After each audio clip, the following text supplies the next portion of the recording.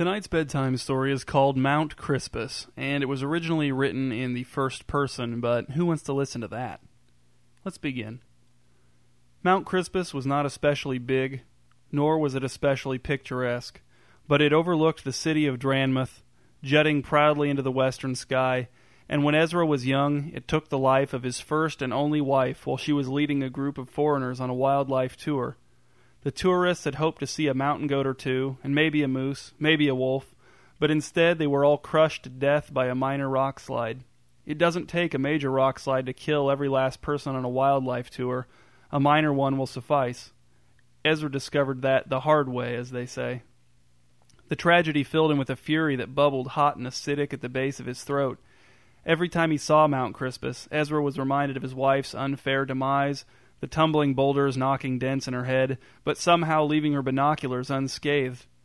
After the death of Ezra's wife, every glorious sunset was ruined for him by Mount Crispus' intrusion.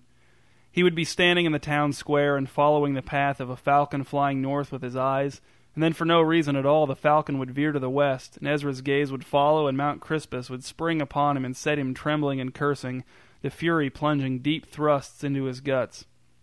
And Mount Crispus was in his dreams, too, not doing anything, really, just sitting there. But in his dreams, Ezra couldn't turn away or close his eyes. He had to sit in a recliner with a cold iced tea in his hand and look at Mount Crispus through a nice big picture window. When he awoke from these dreams, his fury was stronger than ever, and he didn't feel very well rested.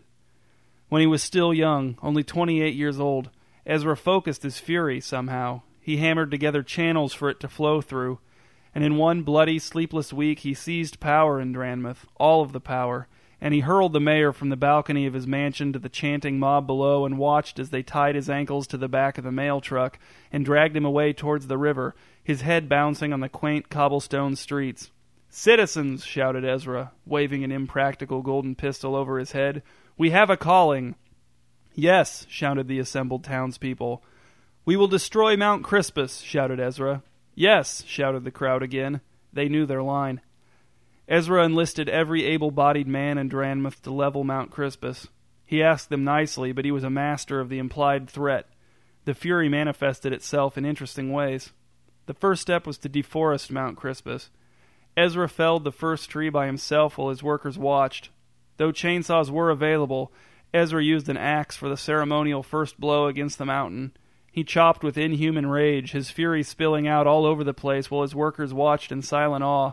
His hands bled so that the haft of the axe was difficult to hold. When the giant pine finally groaned and toppled, the workers' chainsaws roared to life, and they roared too as they rushed the trees and dug in, inflicting gruesome wounds on all sides as Ezra continued to hack at the fallen tree with his axe, hating it for its complicity in killing his wife, hating it for outliving her. The assault on the trees continued for some time. Ezra joined the workers on the mountain every day. They kept guns nearby to slay any animals they flushed out of hiding. After all, Ezra's wife wouldn't have been on Mount Crispus at all if not for the animals. And perhaps some of these animals had actually caused the minor rock slide, who could say? And if not, if some other force had caused the minor rock slide, well, none of these animals had done anything to prevent it, had they? None of these animals had warned Ezra's wife, had they? And even if they had tried, they had failed, hadn't they? They all deserved death. No one ate them. No one made clothes from their hides. The corpses were desecrated and left to rot away. Ezra decided that the deforestation was taking too long. He gave a local scientist permission to go mad, which the scientist did with surprising eagerness and ease. Ezra had the mad scientist cook up a toxic chemical that the workers sprayed all over Mount Crispus in oily brown clouds, and within days all the animals were dead, the plants were dead, and the trees were dead and falling down on their own. The fury did not wane. At night, Ezra would lie in bed and watch his fury pushing out against his skin from the inside. The next step was to begin leveling Mount Crispus itself. Now that its adornments were in tatters, it was time to begin making it cease to be. Ezra and the workers started at the top, digging tunnels. Using picks, shovels, jackhammers, and controlled blasts of dynamite, they wormed their way through Mount Crispus' cockeyed little peak. Then they filled those tunnels with breathtaking quantities of explosives, ran miles of wire to the balcony of Ezra's mansion, and he held a telescope to his eye with one hand while punching the giant orange detonation button with the other. The tip of Mount Crispus trembled, blew its top, and collapsed in on itself while the townspeople cheered. Ezra's fury soared. They dug again, starting lower this time, seeking to collapse further what had already collapsed, to keep Mount Crispus crumbling in on itself. Men died in the digging. All the more reason for Mount Crispus to die, more blood on its hands.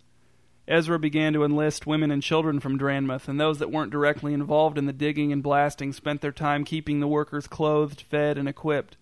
Dranmuth's treasury dwindled, disappeared, and debt began to pile up at an alarming rate.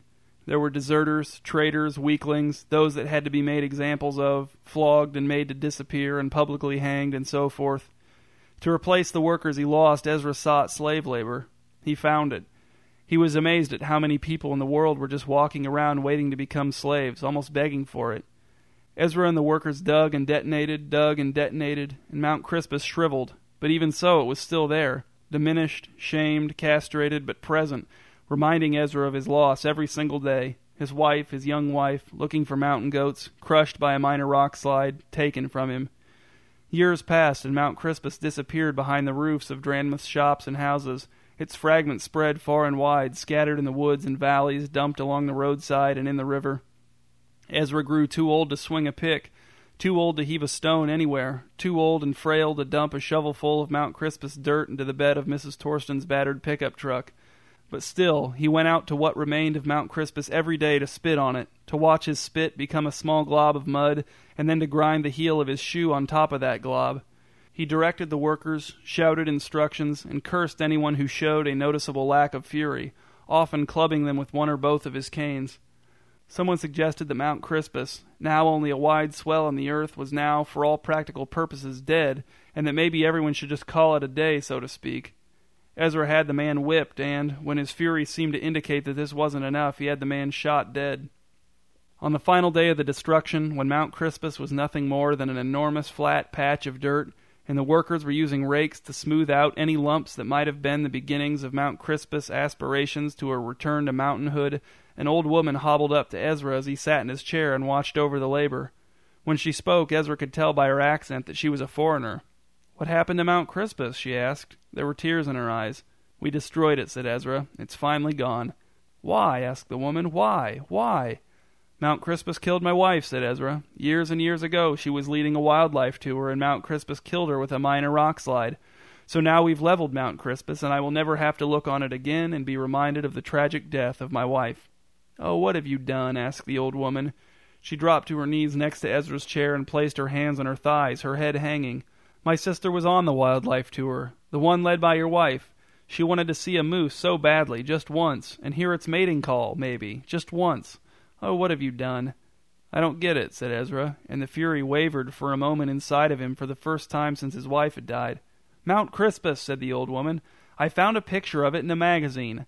I hung the picture in my bedroom, and every night when I looked at it, it reminded me of my sister and how much she liked to travel, how she loved small, unspectacular mountains, how she loved to see wildlife, how much she wanted to see a moose, how she even loved to see rock slides, albeit from a safe distance. Every time I saw the picture, I thought about how lucky I was to have known my sister. I saved my money for years so I could see Mount Crispus in person. I wanted to stand at the foot of Mount Crispus, look up, and remember my sister as hard as I could, but you leveled it."